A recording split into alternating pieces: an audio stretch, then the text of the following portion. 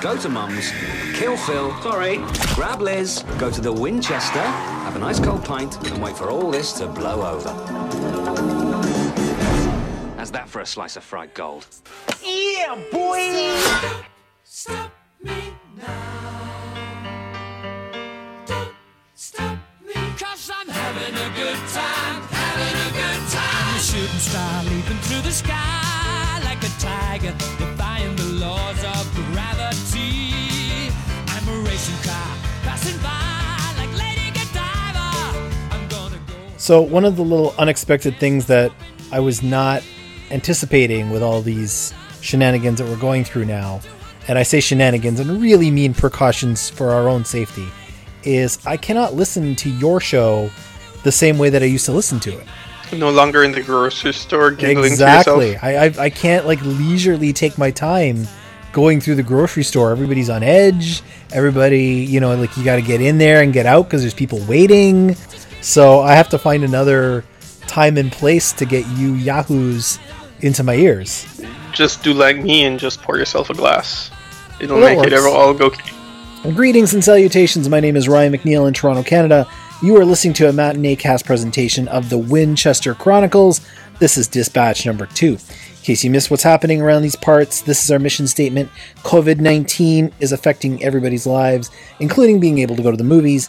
That means that our usual discussions of cinematic passion and perspective need to wait for a while. However, it doesn't mean that the overall film discussion has to stop. So while we wait for the whole thing to blow over, we virtually sit here in our virtual Winchester pub and turn our attention to the best films of the decade gone by. Today, we bring on a dear friend of the show. He's a man that started out as a distant voice, and then became a local friend, and now, thanks to isolation, he's a distant voice again. I could be further than you think. This is true. I was going to say, I could easily walk to your place from here, but like social distancing, And as it happens, he was the last person I went to see a movie in a theater with when I caught The Invisible Man just 3 weeks ago, which holy hell does that feel like a year ago now. He is a podcasting legend, a man whose shenanigans you can find on Tump, the Unnamed Movie Podcast, once from Kingston, Jamaica, now here in Toronto, Canada.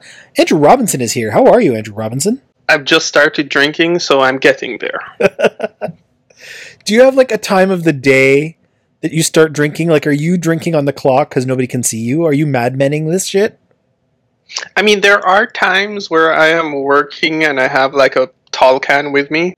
Actually, I've been on video work chats where I'm drinking my cider or my beer, so, But I mean, you're a coder. I gotta figure that that's a hazard. I mean, 1, you're okay. 2, maybe. 3, then you're into the region of writing just garbage.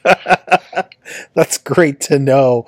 On our second dispatch, the Winchester Chronicles will be discussing Inside Llewyn Davis. We'll be turning the record over to play the other side, but first, we begin with Creature Comforts. 10, 9, 8, 7, 6, 5, 4, 3, 2. 1 second, please. Please, Mr. Kennedy. I don't wanna go. Don't shoot me in the outer space. Oh, please, Mr. Kennedy. I don't wanna go. Don't shoot me in the outer space. So in case you missed the first dispatch, Creature Comforts are what we are distracting ourselves with in these times of isolation. Mr. Robinson, what has been keeping you company during this time of quarantine? There's one thing that we love to make jokes between ourselves about that's keeping me quiet and fine, and that's games. Oh, yes. Video games, board games. Oh, Doom Eternal just came out. It's a time, like, people have been making jokes on the internet that if there was ever a time to stay home and do nothing, for video gamers, right now. Right? You've been preparing for this your whole life. Oh, I just got a copy of Disco Elysium, which has started, and it has me in stitches. I'm still attempting to get as many achievements as possible in Civilization, which is, by the way, if anyone's out there, it's a fun game. It's an easy game to multitask with, because it's turn-based, so you just kind of go on and off. But also, I've been digging into a lot of board games here. Okay. Like me and Renata together, just playing lots of board games and just going, because we have to do something with it. She's not a gamer, but she's like, I'll play board games. And we immediately went out and we bought like 20 board games. And we're just like rotating through them. And it's going like good game, bad game. Block Us seems to be the biggest hit so far. What's that game? I don't know if you know about it. Nope. What's the crux of that game? I mean, listen, you are right now suggesting something really good because you're kind of like me where it's just the two of you and you're both working from home. So by the time it gets to dinner time, it's like, so how was your day? Right? Yeah. Yeah. So, okay, tell me about Blockers. Block Us. It's a puzzle like strategic game, so it's turn based. They give you lots of shapes that are kind of like Tetris shapes. Okay. Some of them a little wonky, and you have like this board, and everybody puts down a piece every turn, and you have to like connect your colors by corners. And basically, the object of the game is to play out as many of your pieces as possible on the board, as you're taking up space and you're literally blocking people from playing more and more. So it's a fun, like strategic playing game that is amazing. I posted a picture of it on Instagram, and Kurt commented to say, you know, that I'm being a youngster here and we should try the triangle version. There's apparently a triangled version of it. And I need to find that. So lots of board games going on over here as my creature comfort. I was going to say, the funny thing is, as you started to describe this game, I was thinking to myself, that seems really familiar. I wonder where I saw it. And then it hit me in the middle of your sentence. I'm like, I saw it on your bloody Instagram. Yep. Yeah.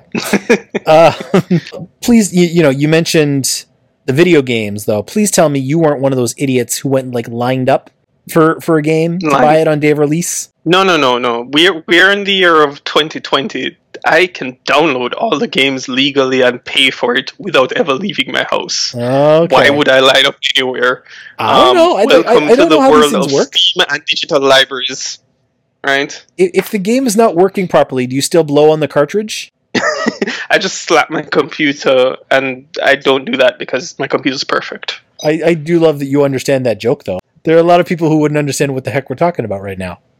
Oh, I was doing that as a child so much with our original Nintendo. I think we still have the original Nintendo in my mother's house in Jamaica. I can bring it up now.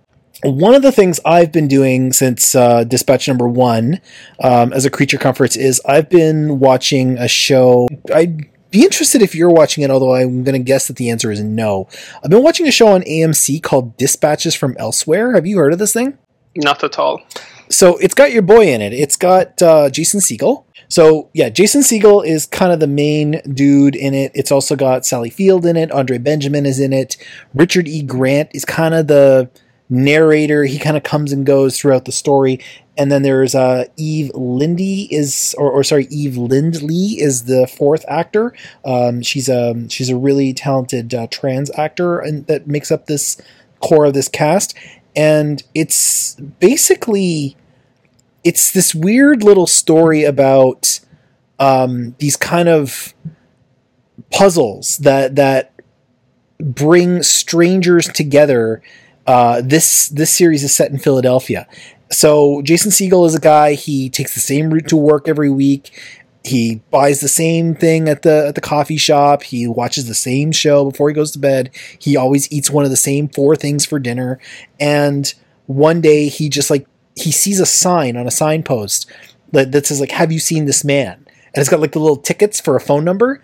And as he looks to his left, there's the man. So he takes the ticket and he gets drawn into this sort of strange secret society called Jejun, like in French, and they make these very imaginative, elaborative happenings that are just completely antithetical to his life. Right? They're elaborate and they're lively and they involve imagination and passion, and he's drawn into it. And so the first episode ends off with a whole bunch of strangers getting together and parsing off into teams to seek out these like basically great big drawn out riddles. and his team is Andre Benjamin, Eve Lindley, and Sally Field.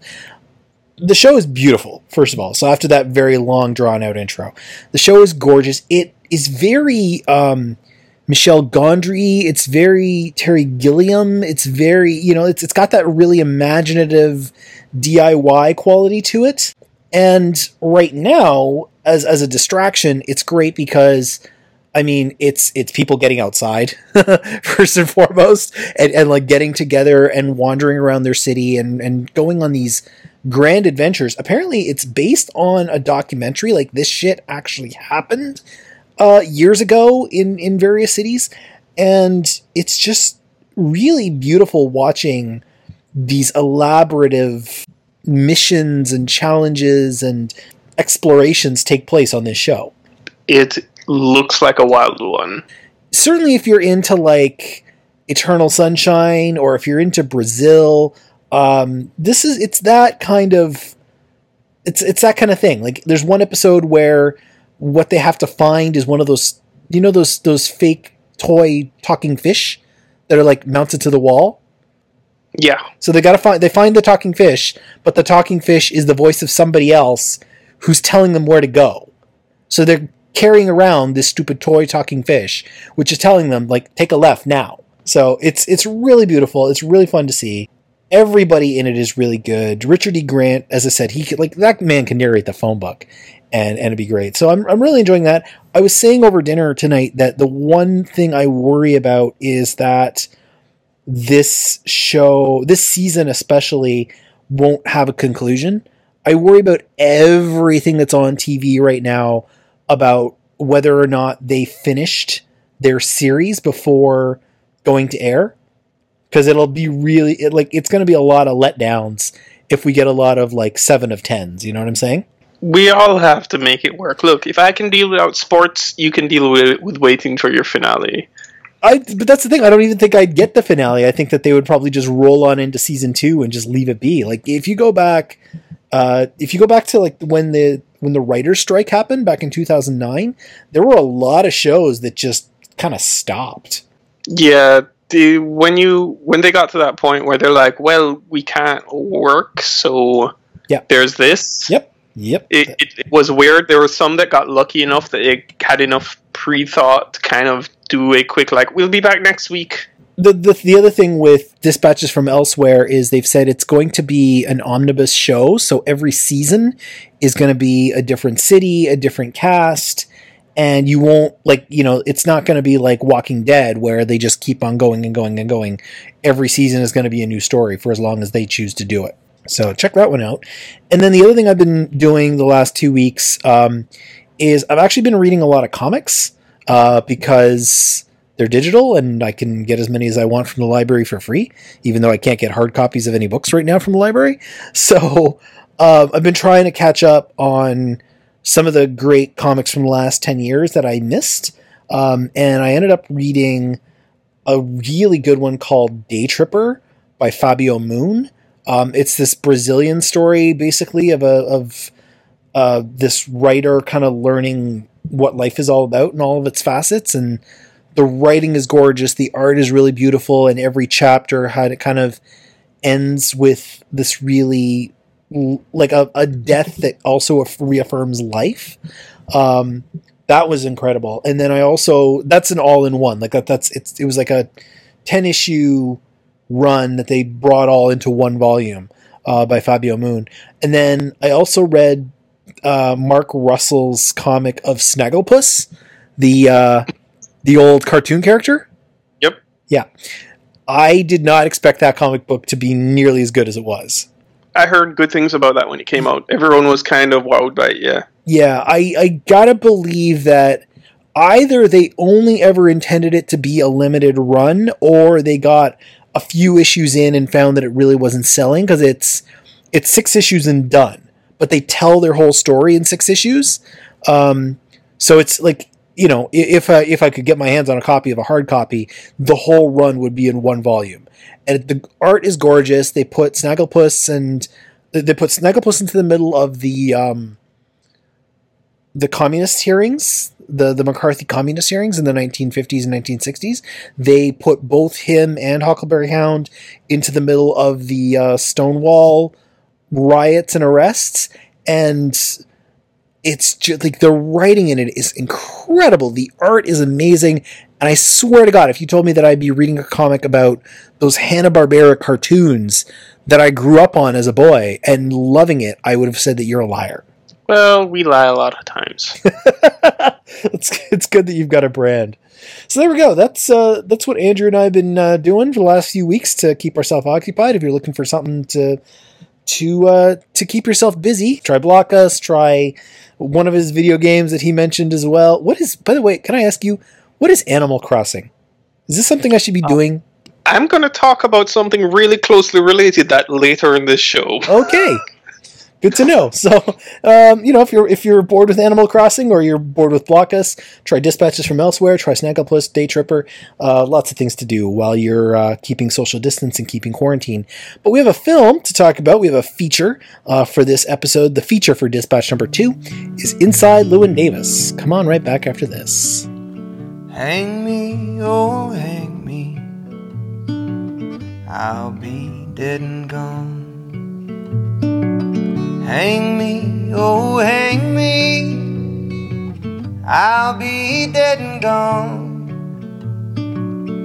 I wouldn't mind the hanging, but the laying in the grave so long, poor boy, I've been all around this world. Inside Llewyn Davis was released in 2013. It was directed and written by Joel and Ethan Coen. It stars Oscar Isaac, Carey Mulligan, Justin Timberlake, John Goodman, Adam Driver, Max Casella, and Garrett Hedlund. Oscar Isaac is Llewyn Davis, a folk singer 10 years late to the party. Or perhaps 5 years too early, but we'll come back to that.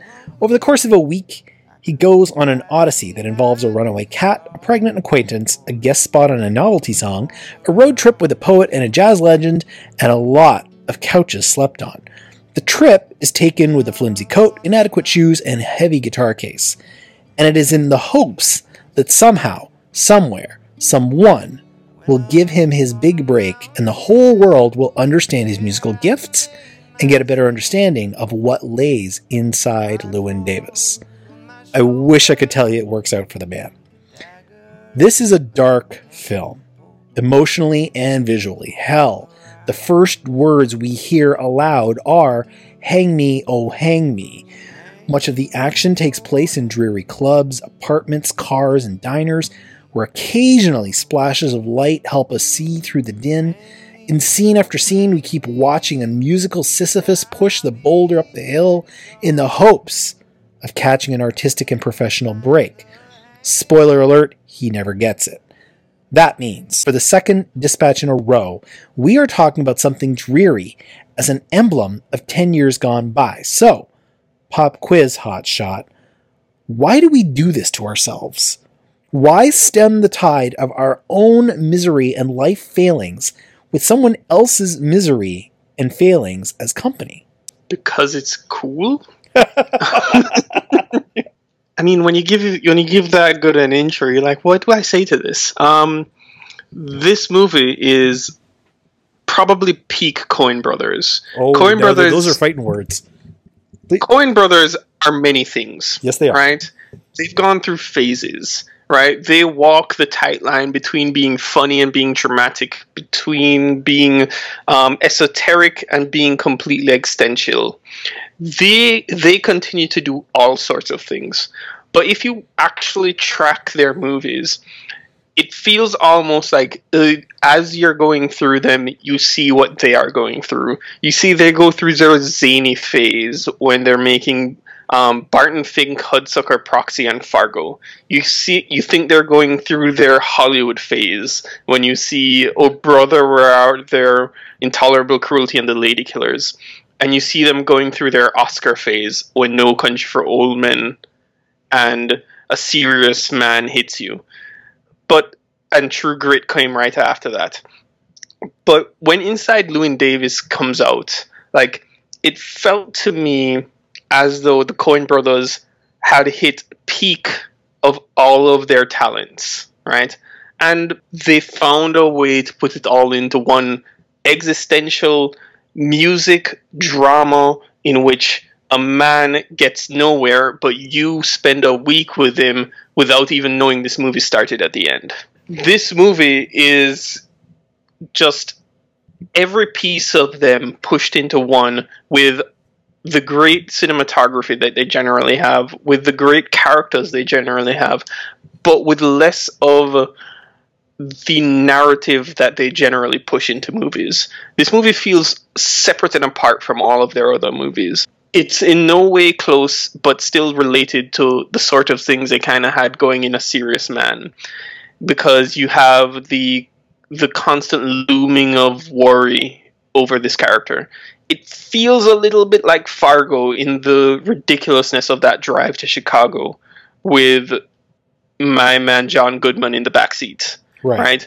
And at the same time, somehow it also feels a little bit like No Country for Old Men, where you're stuck with a guy, you're not sure if he'll make it out alive, but you're just kind of hanging on the edge of your seat, hoping that he'll be somewhere you'll enjoy by the end. Well, I mean, he starts the whole thing with singing "Hang Me, Oh Hang Me," so you're asking yourself, is this guy going to make it out of this movie?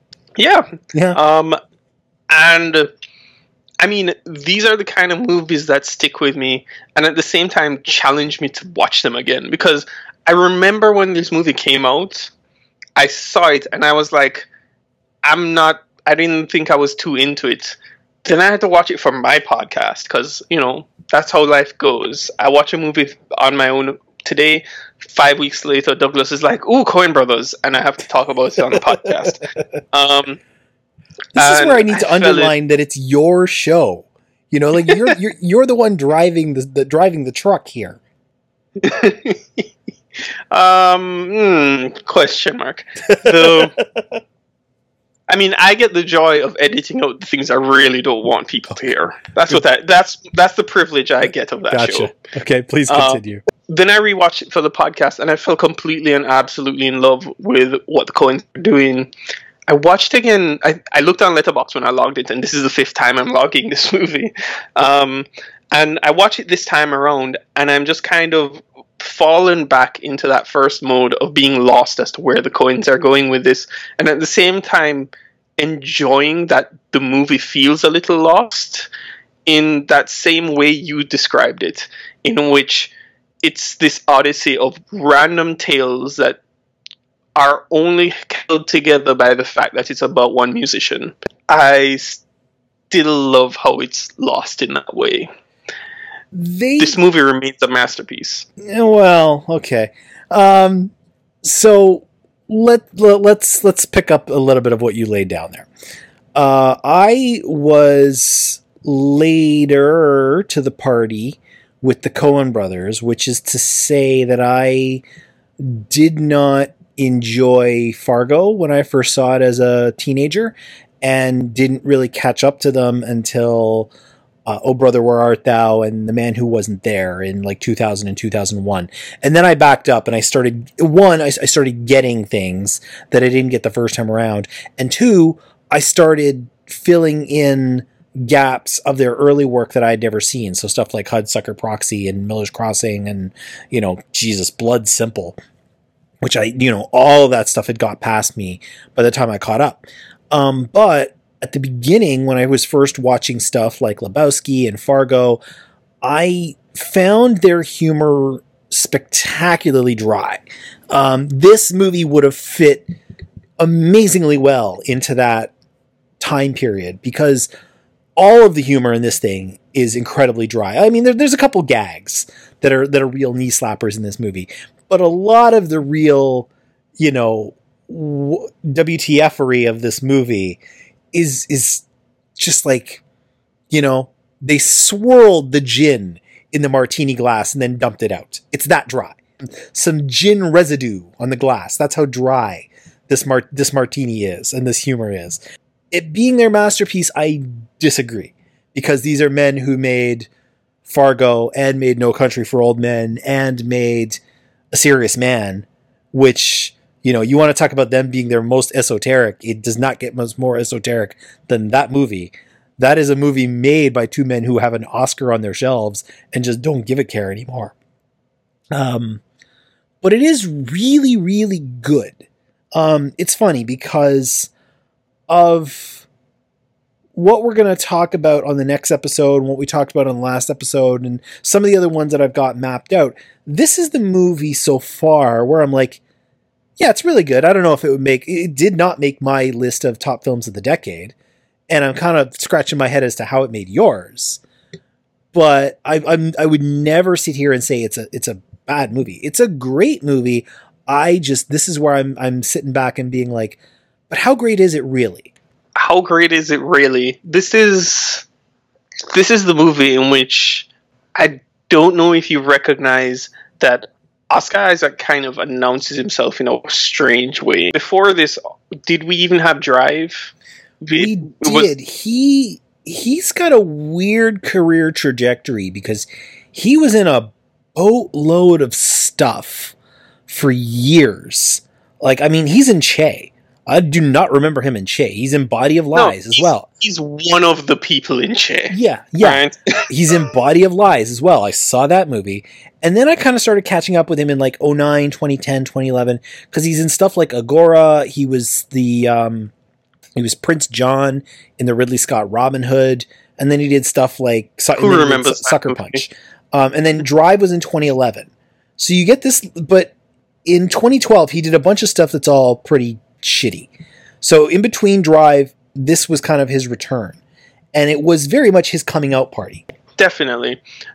But even so, like, this movie feels like the frustrated without the laugh track version of Coen Brothers movies. Because Coen Brothers movies in themselves are about frustrated people. Right? Yeah. When you watch movies like Intolerable Cruelty, you're seeing a man who doesn't even know he's frustrated just kind of go wild. Right? Right. When you watch movies like Raising Arizona, you see Nick Cage as a not even frustrated father be frustrated at the fact that he can't give his wife what she wants. Right? No Country for Old Men is the same. This movie is that, but without that weird undertone of everyone knowing it's funny. Right? This is the movie you walk into thinking you're going to see those movies, but everyone in this movie is just kind of a character upon themselves. Even though there is the guy who owns the dive bar who keeps talking about how he wants to get with the girl. Right. Right. Who I will never not call Vinny from Doogie Howser. I don't remember Doogie Howser well enough to remember anyone from Doogie Howser other than Doogie Howser. Right? Trust me, he's the best friend, and he will always to me be Vinny from Doogie Howser. Or even the military man who gets the one scene where he's just there slurping on his cereal in front of Oscar Isaac. Like, this movie plays like a Coen Brothers movie, but it feels like something completely different. And it just resonated with me in a way that I feel, as much as I know that I will spin up True Grit and No Country for Old Men more times than not, this movie is the movie that I feel more than all the Coens. Okay, well, I think that we could probably schedule a counseling session for that because, wow. If nothing else, this is certainly upper level Coens. Like this, when we get into the discussion of is this a masterpiece of two master artists or not, what we need to begin with is the fact that they are unbelievably talented and have at least half a dozen masterpieces in their now 30 or 40 year career. And where does this rank within that? Now, if we want to narrow it down a little bit and get back to the crux of this show is about the decade gone by.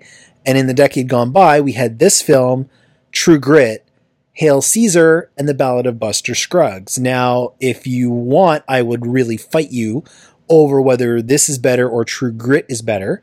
But we can agree that it is certainly one of the better two. And the other two, they're just kind of having a laugh. They're making something that makes something, whereas in this film and True Grit, they have something to say, which is especially interesting in the fact that True Grit is a remake. If you want, that might be your trump card in all of this is, of the two masterpieces this decade, this is the one that's original. Yeah. All right. So I mean, I'd agree with you that True Grit is the more conventional winner of this debate. I'm just saying it's a right? better film. So Right. there's that. At the same time, you're right. What the Coen brothers do, they really love to play in that, like I said, that Sisyphean lane on the highway where it's just not moving. Like everybody's just moving an inch at a time and half a car length and half a car length just to get to an off ramp to get somewhere they don't even really want to go. That is kind of their mindset with films like A Serious Man and this film and Fargo. You know, they really love to tell the story of losers who don't want to admit that they're losers. And that, I think, that's really one of the things that makes Inside Llewyn Davis work, and what makes Oscar Isaac's performance so great is he's sitting there watching what's happening around him, and he's like, I know I'm talented. That is not in dispute. There is no question of my artistic ability or, you know, my ability to hold an audience. I just can't seem to catch a break. And you know, and that starts to stem over into the rest of his life over the course of it's amazing that it's just 1 week, but it's a really bad week that seems to just be taking him right off the course of where he thought he would be going. That is a lot of times, that is the type of film they like to tell. And maybe we're drawn to them because some of us thought we were going one place and ended up somewhere very different, but that's where they live. Do you feel that, thinking about this movie, that if this were a real person, that this is like the equivalent of like a Sugar Man? This is somebody who you hear a deep cut of one this day is absolutely on a podcast. No. This is absolutely a real person. There are scores of musicians like Llewyn Davis that you'll hear. I know they base it off of real people and real careers that happened, Probably. but I'm curious as to whether you actually hear the person that you think it's from, or do you just think of this as stand-in for random? I mean, I know that a lot of it was drawn from one particular, like flourishes of one particular folk artist, but no, this is a composite of, you know, all sorts of garage bands and all sorts of folk acts and all sorts of, like you said, like guys like Sugarman and Ron Sexsmith and Daniel Johnson, guys who were like adored within the artistry, but never actually made it to stardom. You know, like they probably even were able to do Llewyn Davis one better and make it their living. You know, because, like, I mean, that's the thing. Llewyn, at the end of this movie, has to go back into the Merchant Marines to actually make cash. But, you know, these type of musicians, they never were able to get even moderate artistic success, let alone stardom. And that's the thing. Like, I don't think that Llewyn Davis wants stardom exactly, but I think like he wants to be able to get on a stage, play his guitar, and sing. And be able to make a living at it. It's wild. It is. Now, you know, we were talking about Isaac. Now, what I think Isaac does with this character, first of all, I mean, I got to give the man props because I really cannot imagine anybody else in this role. He wears an expression on his face that's one part weariness, one part judgment, and one part pure exasperation. And he wears it so well. He's got really expressive eyes. You know, he's got the full beard in this movie and his hair is a little bit longer. He's always just kind of hoping that what he's seeing is not actually happening.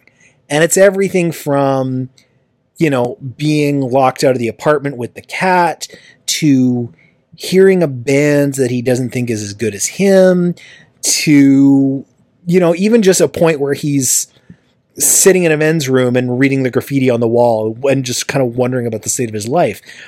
Oscar Isaac does an incredible job of basically bitching about the state of the world, but not putting us off while he does it. Nothing beats the end of this movie where he kind of gives the guy the enjoy your night, man, who just beat the shit out of him. Right. Which I need to tell people at this point. So, as I mentioned off the top of the show, I tend to listen to Andrew's podcast while I'm grocery shopping. And when I listened to the Inside Llewyn Davis episode, I actually had to pull the car over because one of these yahoos told the joke that is not at all funny, but struck me as so dumb and so stupid that I found myself laughing despite myself. Describe the beginning of this movie, the physical act that actually begins this movie. A gentleman punches Llewyn Davis so hard he falls into last week. Yeah. Are you proud of yourself? I am. Okay, I'm glad. I was going to save that for a little later, but cool. He punched him into last week, which, I mean, the funny thing is, if you're not paying attention, you don't actually catch that. Because it just seems like when he wakes up in the Gorfine's apartment, it seems like it's just the next morning. But as it gets going, you realize it was last week.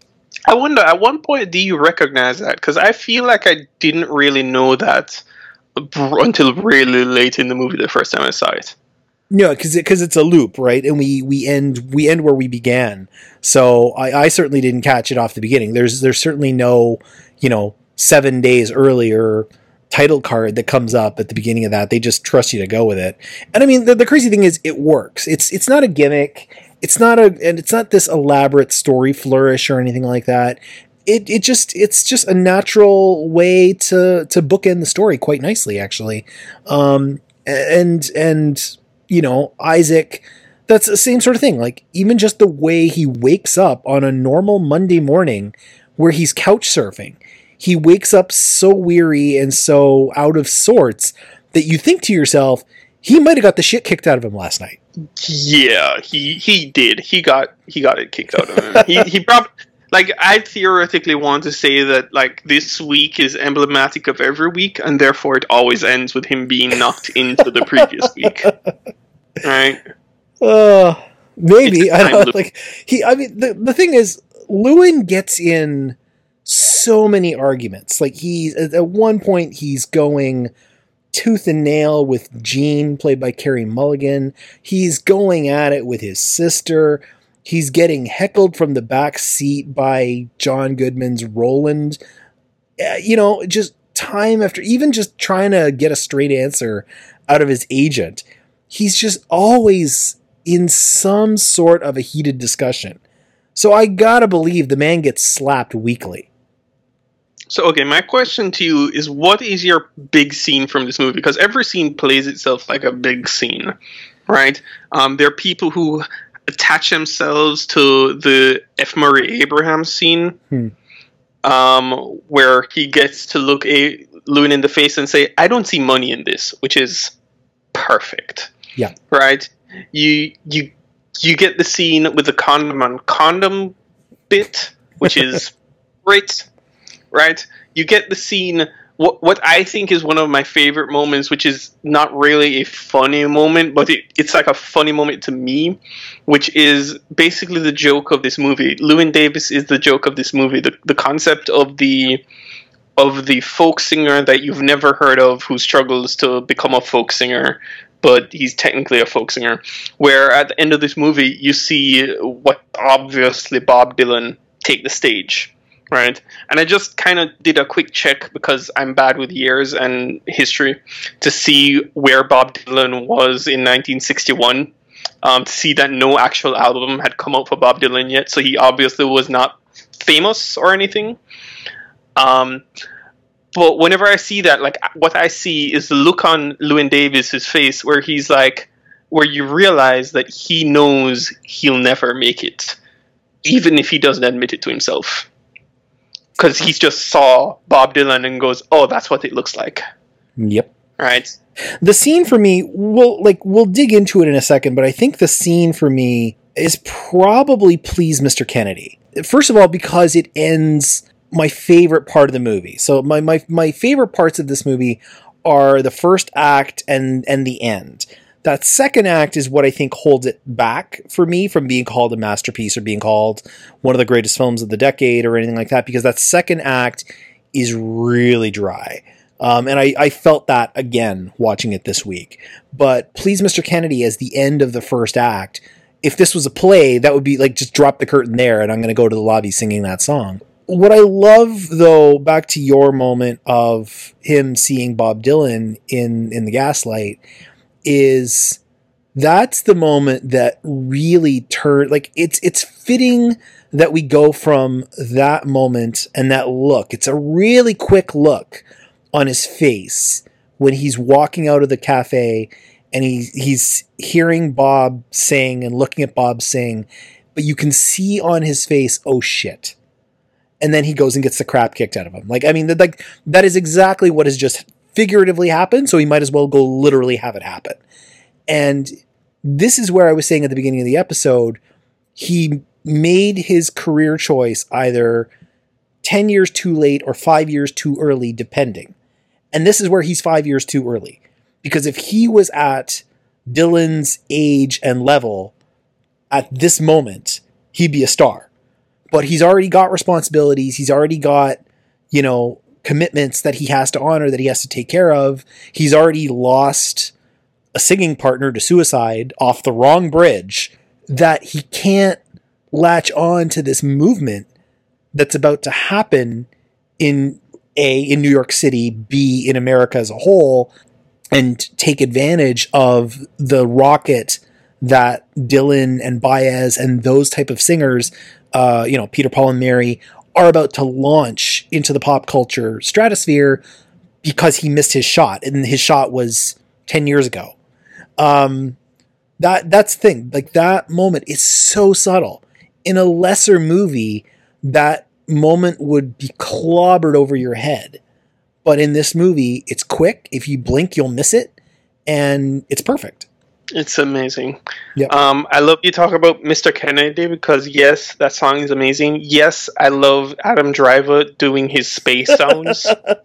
Yep. But more importantly, like, coming back to like my version of the moment from that scene is when he shows up in Adam Driver's apartment and shoves his box of records under the desk only to see it's blocked by Adam Driver's box of records.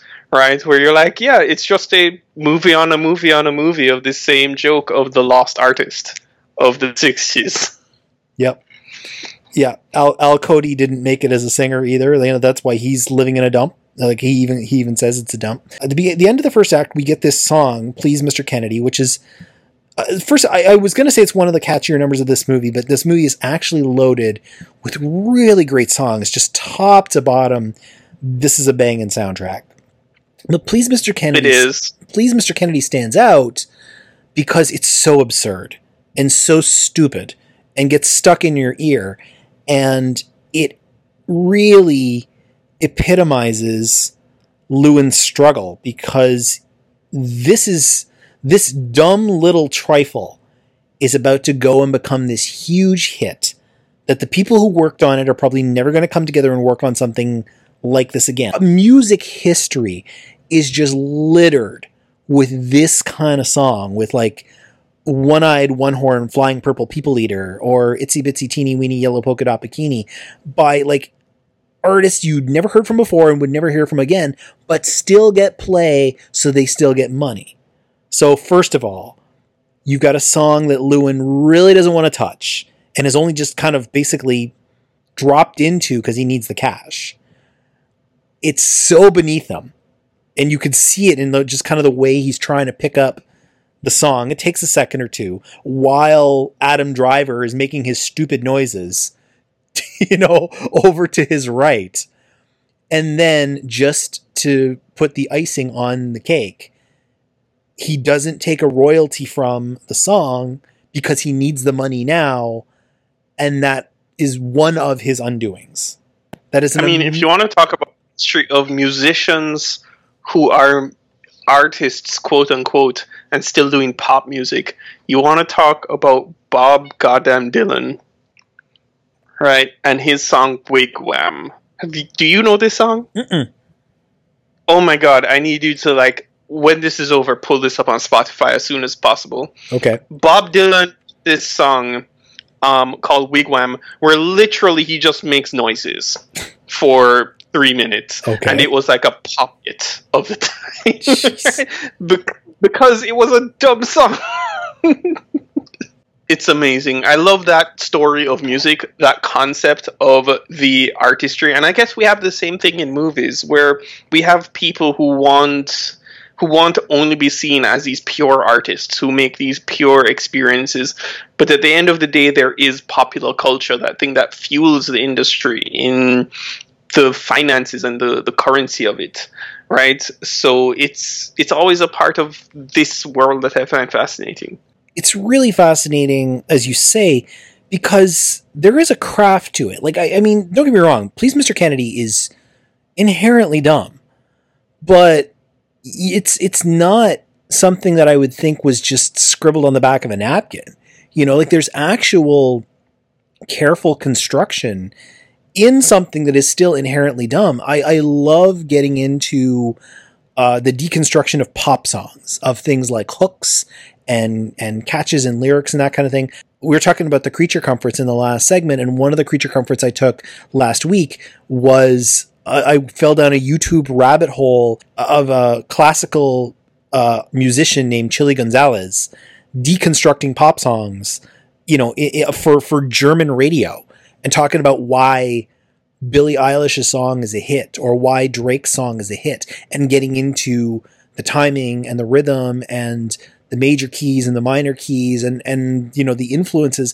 It's all in there, you know, and a lot of these artists just have it in their head, so they're able to pull from it. And that would be what you would get with artists like Jim Berkey, who is Justin Timberlake's character, or Al Cody, Adam Driver, you know, that LLEWYN doesn't really want to subscribe to. Is there is artistry in creating something simple and making it work. Yeah, even in that moment doing Mr. Kennedy, you have that piece where he's sitting there and he's like, I'm happy for the job, but like, what the hell is this goddamn song? Yeah. Yeah. And he's having to, you know, like, I mean, he's even having to hold his hand and say, no, it's two pahs into the please. Are you sure it's not pa? No, it's two pahs. You know, like, that's the thing, is it all, it's amazing that somebody sat there and said, no, it's two pahs. 3 pahs is going to be too much. 2 pahs, golden. Weirdly enough, I thought of, in that scene this time, the movie Once. There's that scene where they learn the main song, which I've forgotten the name of right now. Falling Slowly. How dare you?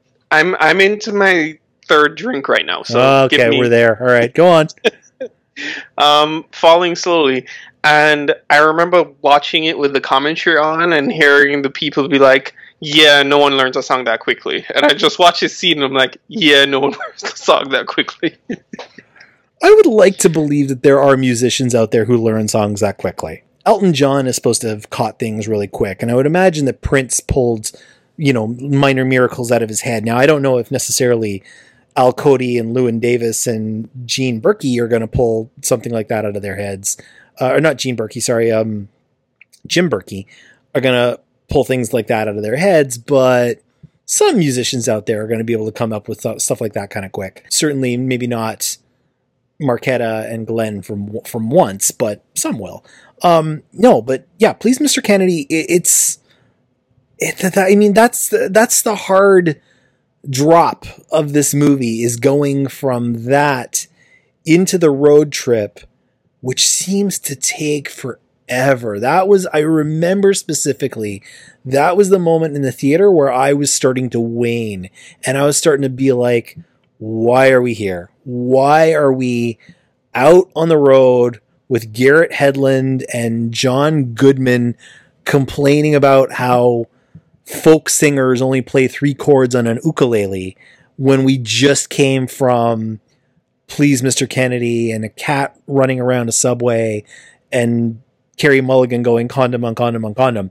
It's literally like night and day. It's amazing is what it is. No, it is not. It eventually burns in, and I will say that on rewatches, that second act seemed swifter, especially by the time that we by the time we're done with Johnny Five and Roland Turner, that part seems a lot quicker now than it did the first time I saw it.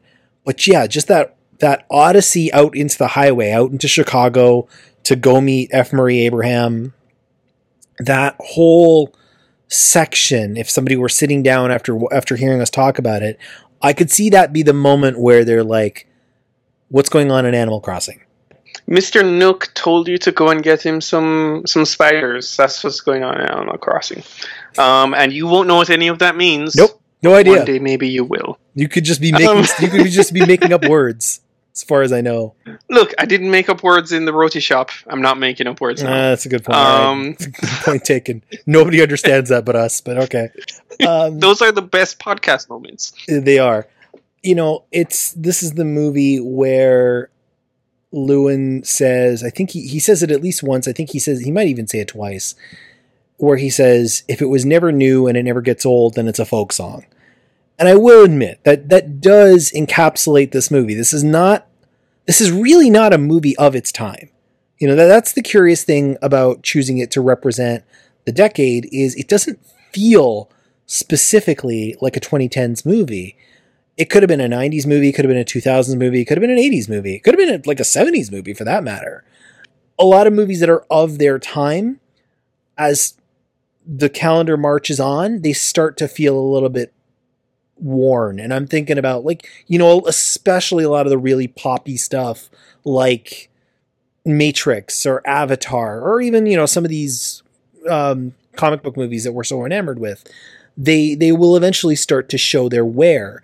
This is not one of those movies. This is a movie that feels both incredibly fresh. Like, you could have told me that it was made last week if they were still making movies last week, or you could have told me that it was made 30 years ago, and I would totally believe you on either count. That is the Coen brothers in a nutshell. I feel like all of their movies feel like that, and I feel part of it is because almost every one of their movies seeps out whatever year they want to kind of tell you the movie is set in.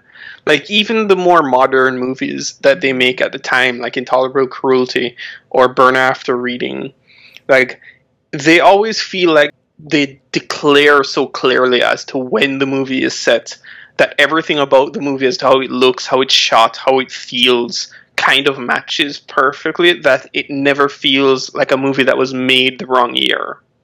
Right? It just feels like it was the right movie. Like, this movie could have been released today and you wouldn't have changed a thing about it. And that's what I love about Coen Brothers movies. I rewatched Fargo recently and I'm like, this is perfect. It doesn't need anything. Nope. Or, when's the last time you watched Miller's Crossing? Ooh, that's been a couple years. That's a movie that is aging incredibly well. That movie could have been made last week and you would not have known. I want to believe that especially when it comes to film, because of the amount, the degree of difficulty that comes with landing a great film, I want to believe that artists like the Coen brothers set out to create something that's going to stand up for the test of time, that it's never going to be old and it's never going to be new, and that, like, as I said, like, it's a folk song, and that is maybe that's what they go to make. Like, maybe that's your whole point in choosing this movie, is their career has been about singing cinematic folk songs. Quite possibly. Their last movie was Busta Scruggs, which was a vignette film, and everything about that is just screaming love for other movies in that genre, in their own ways, right? They continue to remind us all the best pieces of movies from yesteryear. And I love that about them. Yeah, me too. Now, I do need to ask, though, because with all of that said, this is, we're talking about this now for the better part of an hour, and this film was your choice. What about this particular title encapsulates the last decade for you? It's hard for me to really qualify that, because number one, I wasn't really thinking of this in the sake of encapsulating the decade. Because if we're talking about encapsulating the decade, then we're talking about movies. For me, we're talking about movies that push the medium forward, whether it be technologically. So we'd be talking about the avatars, even though that was 2009. Or we'd be talking about things that pushed what we want to talk about further. But that's kind of a hard conversation. So you talk about people like the Taika Waititis, right? This movie, it feels to me like when you asked me, because I remember when we initially talked, you were like, name your top 5 of the decade. And I just named the top 5 that I had listed. And then you're like, that one. I'm like, all right, cool. Like, this movie for me is just my favorite movie of the decade. I feel, weirdly enough, like everything I'd want to say about this movie isn't specific to the decade in a weird way. So if I was trying to encapsulate a decade, I might not have picked this movie. This movie is just a movie for me of the from the last 10 years. Okay. In the same way that last year I'd talk about Once Upon a Time in Hollywood. Oh, right. And I'm not goading you into talking about that movie, right? It's just me trying to say that while I don't think that movie represents all of the best qualities of 2019, I don't think this movie represents the best qualities of the 2010s, right? Or do we call it the 10s? I don't know what people are calling it. I'm thankful we're in 2020, so I don't have to think about what we call the decade anymore. Basically, you're taking my question and you're taking a pass. I'm taking a pass. Every year of movies, it is its own period drama piece, and other than just being an existential question as to what do we do with our life, with once again silly little David Byrne has been asking this question from yesteryear, right? How did we get here? Is what he gives us in his own words. Like, this is a question that's not new to the 2010s or the 2020s or even the 1800s, I'd assume. This movie is just its own movie, and yes, I'm taking a long road to a pass, kind of like Coen Brothers. Well, Mr. Robinson, I have done your homework for you because I asked myself that question as I rewatched it this week, and this is what I came up with. What this film encapsulates about the last decade is something inherent into LLEWYN himself, and that is taste and canon. So LLEWYN, time after time after time, sees an artist pick up a guitar or stand in front of a microphone and do their thing, and he looks at them he's never impressed. He's sitting in the cafe, and first of all, like, he's listening to Troy Nelson, the army recruit, do his thing. And he's like, what is this shit? Meanwhile, the entire Gaslight Cafe, you can hear a pin drop, and somebody actually shushes him, you know? And you hear that Troy has interest from a label. And then, you know, the very next number, Carey Mulligan and Justin Timberlake go up and join him as a trio. And again, he's got that look of bemusement on his face as they sing their number. But sure enough, they get to the chorus and the whole cafe like chimes in. Like, it's a sing-along. And again, he's like, holy shit, this is a sing-along? You guys know this one? You guys like this one? You don't know my songs. You don't like my songs. And that comes up over and over and over. You know, he doesn't want to do Mr. Kennedy. He doesn't want to talk to the jazz musician. Just time and time again, he's looking at the art put in front of him as though it's beneath him and as though it's not, quote unquote, real music. And I swear to God, that was all over the place this last decade, whether it was in books or, you know, film or music. People went tooth and nail over what was and wasn't good enough. And maybe it was the rise of social media in this last decade that made those, you know, looks down the nose a little bit louder than they had been in the past. Because being a snob and being a critic and forming a canon, that's nothing new. But it seems to have reached steroid-induced levels this last decade because the microphones are louder. So that for me, if I'm saying what does this movie represent about the last 10 years, that's what it is. It's LLEWYN's complete aversion to think outside of his narrow little box of what is and isn't true art and true greatness. I agree very much, but at the same time, it's strange to me. Like, I know how much that's become a part of our lives these days, where you focus in on one topic so clearly that you judge it so harshly for not being that topic. But at the same time, like, I know that's been around forever. I feel the difference is just that we've become louder. You're right, and that it always has been there. The idea of what true art is and what true artists are doing. I just feel like in the last 10 years, it took that amateur game and went pro. So yeah, it's a wonderful time we live in, is what I'm saying. But we do end still our dispatches here the way we would end the new slang on the matinee cast proper, with a souvenir, something tangible or intangible from this movie. If you could take away from it and keep, you would. Andrew Robinson, what would be your souvenir from Inside Llewyn Davis? So there's an obvious answer to this with this movie, but the sad part is that obvious answer is actually attainable. So I'm going to ignore that for the moment. That being the music itself, right? I'm going to ignore that for the moment, and I want to talk about wardrobe, right? There are some wardrobe pieces in this movie that are perfect. There are a group of young men who are singing late in this movie with sweaters that look amazing. Well, what I would take away from this movie, which is more generic and more nondescript, is Adam Driver's cowboy hat in Mr. Kennedy.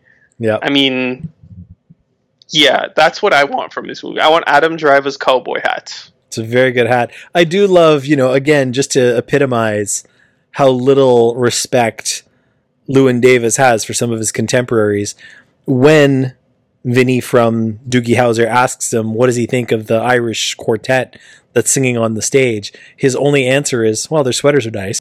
Me and him, we think the same. You too. The sweater game in this movie was years ahead of Knives Out, is what you're saying. Well, I'm going to take an obvious souvenir. I'm going to take an obvious souvenir from this movie. I want that cat. That's a really cute cat. It's reasonably well behaved. My cats are bastards sometimes. It's a ginger cat. You already have cats. What's the deal here? Are you cheating on your cat with other cats? They don't know. They have no idea. Listen, my cats right now are just pissed off that we're all up in their crib. They have the rule of this place for 10 hours a day every day, and they're like, when are you people going away? Like, just can you both just go to the store for 20 minutes so we can sit on the chair that we normally sit on? So no, I have no guilt about cheating on my cat. With the orange tabby in this movie, Ulysses, as it turns out, is the cat's name. I love the cat in this movie. But there we go. Do you want Ulysses or the other one? The one he's supposed the one without a scrotum? I love that line so very much. Where is his scrotum? And then it cuts to a hard crash to black after that. That's where the movie comes back. Like I was talking about how it's a really tough walk for that second act. When you get to the end of that second act and it's where is his scrotum, I'm back in at that point. There we go. Inside Llewyn Davis. Mr. Robinson says it's one of the best films of the decade. I'm not entirely sure, but it is certainly a great film. Check it out if we haven't already spoiled you off this movie. But come on back after this. We're gonna flip the record over and play the other side. Talk about some other movies right after a quick break. If I had wings like Noah's dove, I'd fly the river to the one I love. Oh, fare thee well, my honey, fare thee well. We're back. He's Andrew Robinson. I'm Ryan McNeil. You're listening to the Winchester Chronicles Dispatch number 2. We've been talking about Inside Llewyn Davis. This is the part of the show where we suggest further reading, companion films, bonus material if you wanted to give yourself a little movie night, because what else do you have to do right now? Start us off, Mr. Robinson, while you try to sober up. What is your first choice that somebody could go on to after the opus that is Inside Llewyn Davis? So I'm gonna start out at the most obvious level, Okay. and I want to go for a movie from 2007, directed by Todd Haynes. That being "I'm Not There," the movie man. about Bob Dylan. Yeah, Right. yeah, I've seen it. I'm going to be quite honest here. I don't think I've watched it since it came out, but I remember falling madly in love with it at the time. It is a film about Bob Dylan where you have 6 different actors playing Bob Dylan throughout 6 different vignettes, including Richard Gere and the Joker, why have I forgotten his name? And a few other actors whose names I won't try and remember right now. Ledger, Ben Whishaw, Ledger. Kate Blanchett, and I want to say Christian Bale. I know he was in the movie. I don't remember if he was one of the Dylans, but possibly. And I remember there was one bit with a young black child. Yeah, whose name I do not recall. I mean, who remembers children actors that don't act as adults? Right. The movie was incredible. It was a ridiculous way of Todd Haynes just playing with versions of movies as to how you could see him pulling from like Fellini movies, pulling from the movies that the Coen brothers pulled from here. You could see him doing insane stuff, and it was just it was fun to see a movie about a person where it never made you feel silly for not knowing things about the person, because it wasn't like, oh, here's that moment where Bob Dylan played that concert that everyone knows about, which is what I feel a lot of biopic-y movies feel like a lot of the times. It just felt like an expressive version of a Bob Dylan story, which I found fascinating. And I mean, music, guys, come on. Christian Bale is in this movie, and he does play a version of Bob Dylan. I saw this film at TIFF in 2007, and I have not thought much about it since. What I do recall is that there are 7 different Dylans, and the movie would have been much better if it stuck to 5. You know, it's like on my screen right now is what like just to kind of focus my eyes while we're talking is The Ballad of Buster Scruggs. I usually feel this about most omnibus collections, whether it's a book or a movie or a show or so whatever it happens to be. 19 times out of 20, it goes at least one story, if not more, too far. And it would have been better off as a collection. You know, if it's a 5, it would have been better off as a 3. If it's a 7, it would have been better off as a 5. Now, maybe I should take my own advice, because I'm planning to do, you know, somewhere between 7 and 12 of these Winchester Chronicles. So maybe I should trim that back as quickly as I can. As for I'm Not There, I mean, it's okay. What really buoys this movie is the Kate Blanchett scenes. Like, she is incredible in this movie. So seeing that whole, you know, no looking back era of Bob's career is a really cool exploration. But there's other times where people might tap out, especially during the whole Richard Gere, Woody Guthrie hogwash. Okay, so if you're saying that you're starting off really basic, so am I, because I'm taking the easy road and going with another Coen Brothers movie. I thought about the journey of this film specifically, like the actual, you know, one foot in front of the other trip, and started to think about what other of their movies is an actual journey. And you really kind of begin and end that part of their oeuvre with Oh Brother, Where Art Thou, which is probably also one of their most accessible movies. You know, similar in the way that it's got a very distinctive color palette, similar in the way that it is built on music, Americana in that case, instead of folk. And where Llewyn Davis is really, really dry humor, like arid dry humor. Oh Brother, Where Art Thou is much more slapsticky and, you know, easily to digest. It was, I don't know if it was exactly where I turned around on them and started to appreciate them more. It's a very commercial movie, and it again had those really catchy songs on the soundtrack. I got to give them credit for this much. When they build a movie around music, they tend to do really, really well. And I'm sure a lot of it comes back down to who they worked with. Oh Brother, Where Art Thou? They worked with T-Bone Burnett, and he never steers anybody wrong.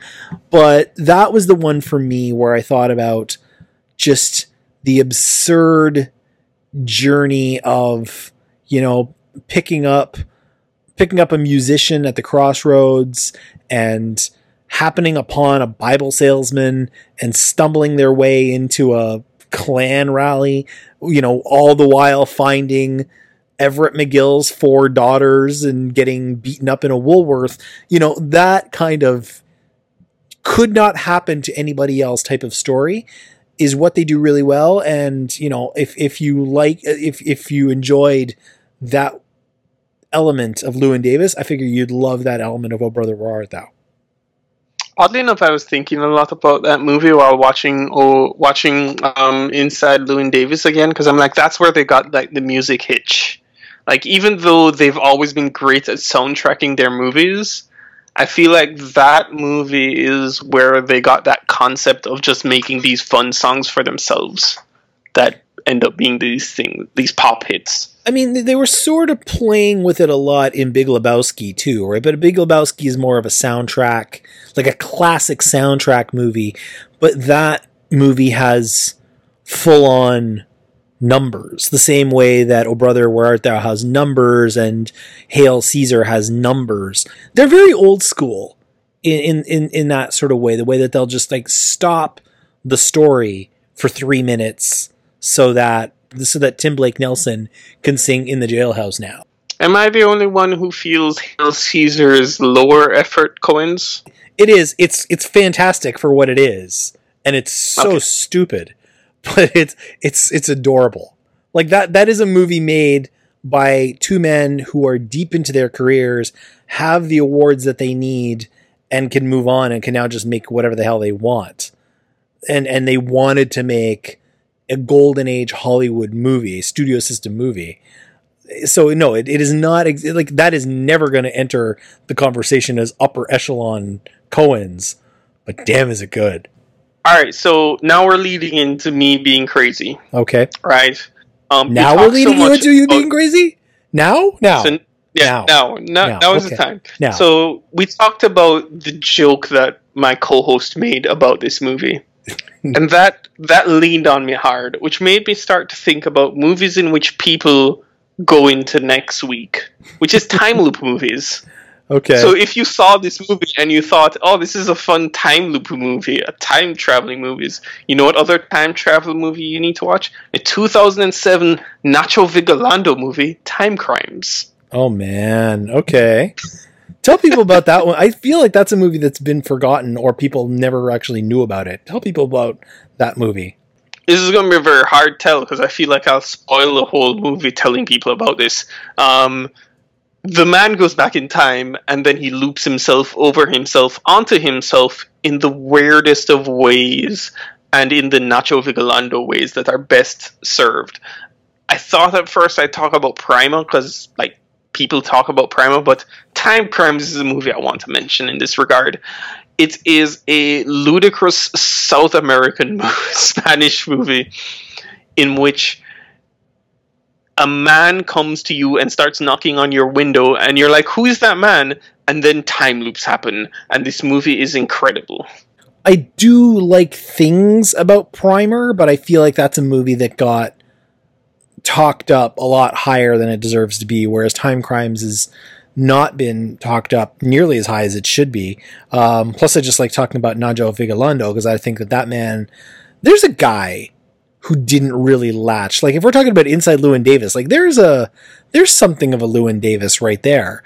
That was a dude who I thought was going to be like the next big thing. Like, I really thought he would be, in a same sort of category as a guy like Guillermo del Toro. But near as I can recall, he hasn't really been able to put it together.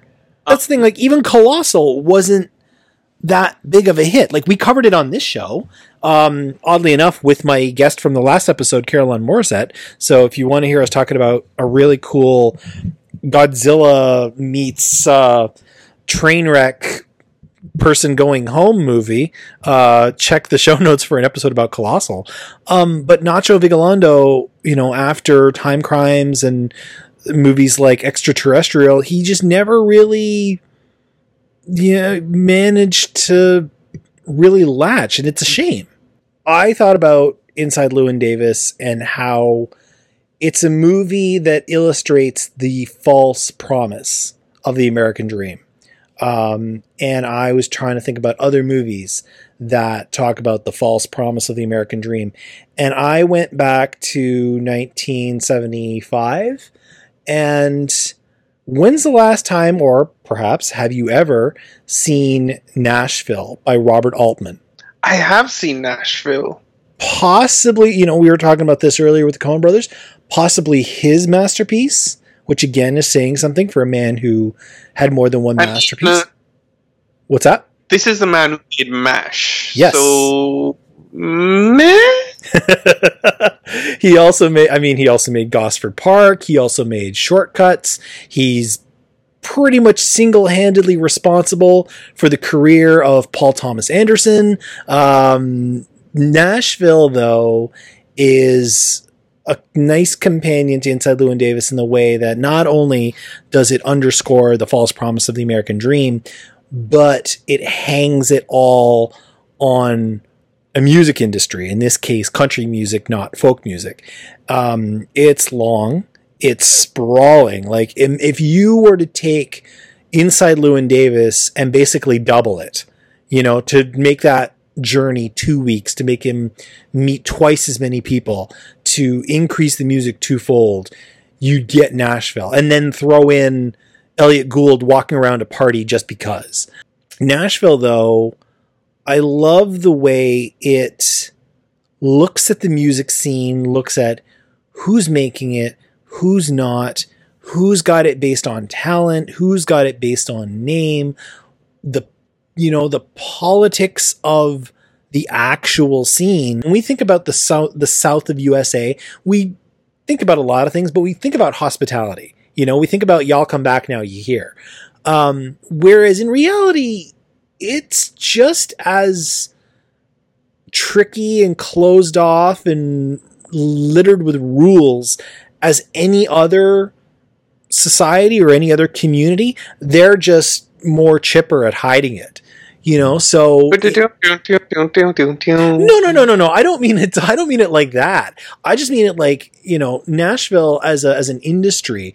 I earlier this year watched the Ken Burns 16-hour documentary about the history of country music, and believe it or not, it's not long enough.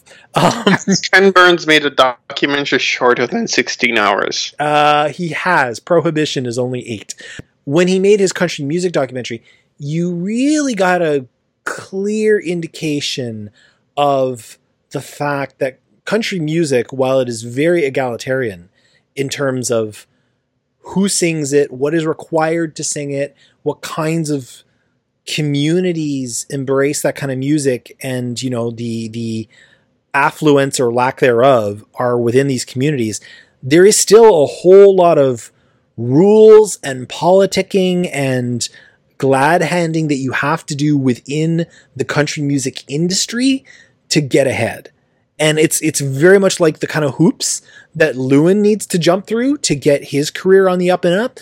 You see it in Nashville as well. You see all kinds of people who are really talented and can't get their shit. You see all kinds of people who aren't really that talented or are talented but can't get their shit together, who are given just adoration and love and chances. And you realize it is all just a complete farce. It all really nicely underscores what America was going through in 1975. Like, that's the end of the Nixon era, and you're seeing it reflected in this movie, which is, as I said, like when you're looking at a movie that is of its time, Nashville, even though you and I weren't born and a lot of people who are listening to the show probably weren't born. You can see, if you look at what was going on in America in 1975, you can see that in Nashville. So I have one more. All right. This is when I talk about Animal Crossing, but not really Animal Crossing. I talk about my Animal Crossing. Okay. So in 2016, a video game came out by the name of Stardew Valley, which I am 99% certain you have never heard the name of. You can up that to 100. All right, cool. So Stardew Valley is a 2D RPG game, but they made it as basically a farming simulator, where the story of the game is basically you're a guy in regular life who is working a job at a desk, and you wake up one morning and you're like, I'm tired of this job life, and you want to go to the country and live out your life in peace. And you go to the country because your uncle left you a house or something, and you have a farm now. And basically the game is you playing a farming simulator, but there's also romance stories, there's quests out in caves where you're doing battles. It's a ridiculously amazing game, which people have played for 4 years straight and it's had updates.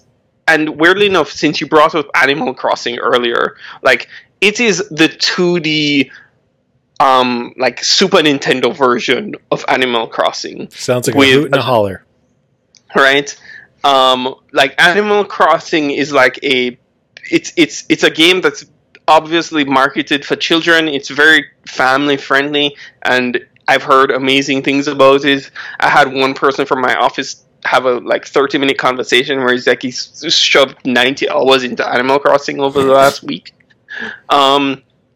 And there are people who adore Animal Crossing, and the amount of hours I have spent loving Stardew Valley has made me question whether I should try Animal Crossing. But the way Animal Crossing looks keeps making me go look, I'm not that young. But Stardew Valley is amazing, and I kept thinking about it because, number one, whenever I come on this podcast, I always try to bring up a video game or anime related thing just to annoy Ryan. It works.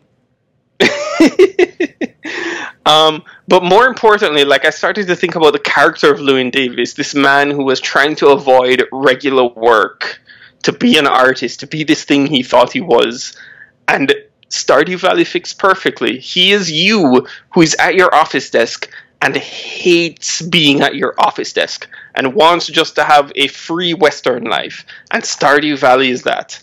It starts out as a simply farming game. It expands into this amazing story-based adventure game that I love to pieces. I've got one more film, and it would be a film that I would bring up as one of the best films of the decade, but we already did an episode on it. In case I haven't mentioned it already, one of the missions of doing this series is to cover films that we didn't cover as they were released. And we did a whole episode on this film from the same year, actually, as Inside Llewyn Davis, and a very similar theme from 2013. It's a foreign film. I want to say it was from Belgium.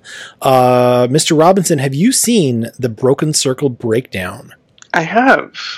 I remember that movie. Yeah, that is a movie that also talks about the false promise of America, but not exactly the American dream, more just the actual American promise. And in that way, this film is actually really timely now, because the film is about a couple who meet and fall hard in love, and very quickly thereafter have, and they're both musicians, and very quickly thereafter have a baby.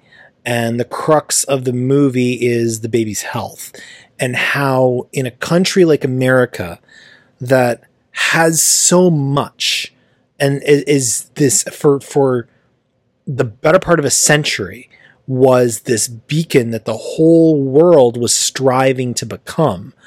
How a country like that could have failings at its core that would allow its citizens to fall into ill health and to fall by the wayside and be neglected and be forgotten by the country that they are so devoted to. And it's interested in American culture. It's interested in rock and roll and Coca-Cola and apple pie and everything that is classically American through the eyes of a foreigner. It is a heartbreaking movie. It's a movie I remember I was really wrecked watching. I mean, it doesn't take much to get me to cry at a movie, but this one managed to hit me right in the goods. Again, as I mentioned earlier, it's a movie that's got a lot of incredible music. That every bit of it is done as well as the music in Inside Llewyn Davis. And it would make a great double feature from that year. Like if you want two great music films from 2013, Broken Circle Breakdown and Inside Llewyn Davis will not steer you wrong.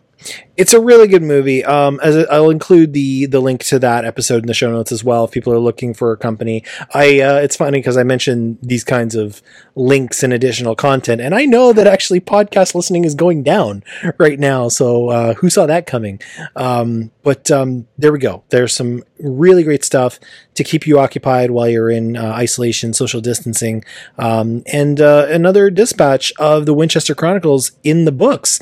I would love to thank Andrew Robinson for coming by. Come on back on Monday, April 20th, 420, for our third dispatch where we will be discussing Call Me By Your Name. Andrew can be found on Tump, the Unnamed Movie Podcast. What do you got coming up, buddy? We would have released the Jojo Rabbit episode that came out the week before. Hopefully by a week after, we would have brought out the Takashi Miike film, First Love, that we're going to plan to talk about. So, there's that fun stuff. And we're going to probably finish off our Todd Haynes marathon by then. Sorry, our Edward Yang marathon. We're going to go into Todd Haynes like in the far future. Well, now you have time because you're not as distracted with sports. Ugh. It's spring too, That's the thing. There's playoffs usually. There, your football's wrapping up, basketball's wrapping up. You have to it's hard. Not this year. Look, as much as I want to badmine Liverpool, it's really hard to be missing sports right now. Where can people find you on Twitter? I am Gman Reviews on Twitter. Very cool. My site, of course, is thematinee.ca. For more audio content, you can find back episodes by going to thematinee.ca/podcasting. You can also find them on Spotify, Pocket Cast, Stitcher Radio, Blueberry. Andrew assures me that everything is working, and if it's not, blame him. Also, if there is a platform of choice that my show is not listed, please let me know, and I will put it there, and you can get handy ways to subscribe for free and get alerts when new episodes drop. If you want to drop by and do an episode about one of the decade's best films, or you have feedback about Llewyn Davis or any of the films we talked about today, drop a dime in the comment section of the site. You can email Ryan at thematinee.ca. Twitter, I am matinee_ca or facebook.com/darkmatinee. Mr. Robinson, any final thoughts? I don't see any money in this. I certainly don't see any money in this. For Andrew, I'm Ryan. Wash your hands and call your person.